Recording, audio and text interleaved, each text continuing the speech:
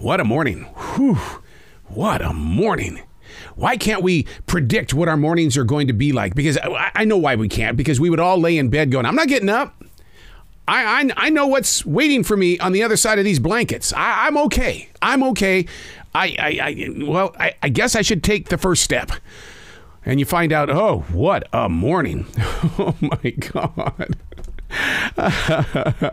But as long as you do your daily disciplines, be it prayer, meditation, be it whatever that you want to do so that you can be mindful of your present place of now, you can take that what a morning and turn it into what a morning. What a morning. Is that a fake smile? Is that a candy-coated plastic bathroom mirror smile? Or is it just the power of choice? You know, it is a choice to win. It's a choice to lose. It's a choice not to do your daily disciplines. Hey, it's Arrow. This is The Daily Mess, a chronological walk through an everyday world. I am a daily writer. I write not to document history. How about I write to document emotion, connection? I write about you, me, my neighbors, people at Starbucks. I just like to write about where we presently are, being mindful of this moment. And then when somebody needs a piece of it, you say, hey, look, I just wrote about that. Let me share it with you. This is The Daily Mess. An elderly woman physically wanted to negotiate the price of tomatoes with me yesterday. I calmly said, I got to be honest with you, man. It's not my department. I'm not one of those decision makers that can negotiate the price of a tomato. And then later on, a man brought to me 2 large bottles of very expensive wine. And he said, you don't have the kind of wine that I like. It's the cheap stuff. You don't have it. And because you don't have it, I want you to charge me what very little money I pay for that wine for these 2 wines here. It's like, what? Wait. You came in here. You've got 2 of the most expensive bottles of wine. And because we don't carry your cheap wine, you want me to honor the cheap wine for those 2 expensive bottles of wine. Yeah. Oh, no. Oh, my God.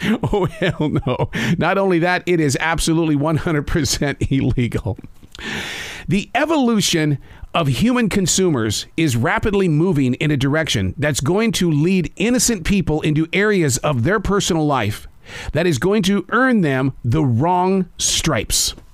The day I start seeing old women with teardrop tattoos on the side of their face is going to be a moment where I'm going to go, what the hell just happened here? Who are we becoming? We know how we got here. We know how the pandemic taught hard-working people to just ease up. Ease up. The expectation is just me showing up. But I'll show up at your place of business when I'm in the mood for it. Today, I'm not feeling it. I don't want to predict the outcome here. But I got to be honest with you. Prayer doesn't seem to be working. It doesn't. And even the faith-filled are going, holy moly. Wow. Didn't see that one coming, God. Whoo. How am I going to prepare my heart for that? Another person I was with yesterday. We talked about that very subject. All the darkness that we are facing in an everyday world today. We have labeled it that. Because it doesn't feel right. It must be dark then. But what are we being prepared for?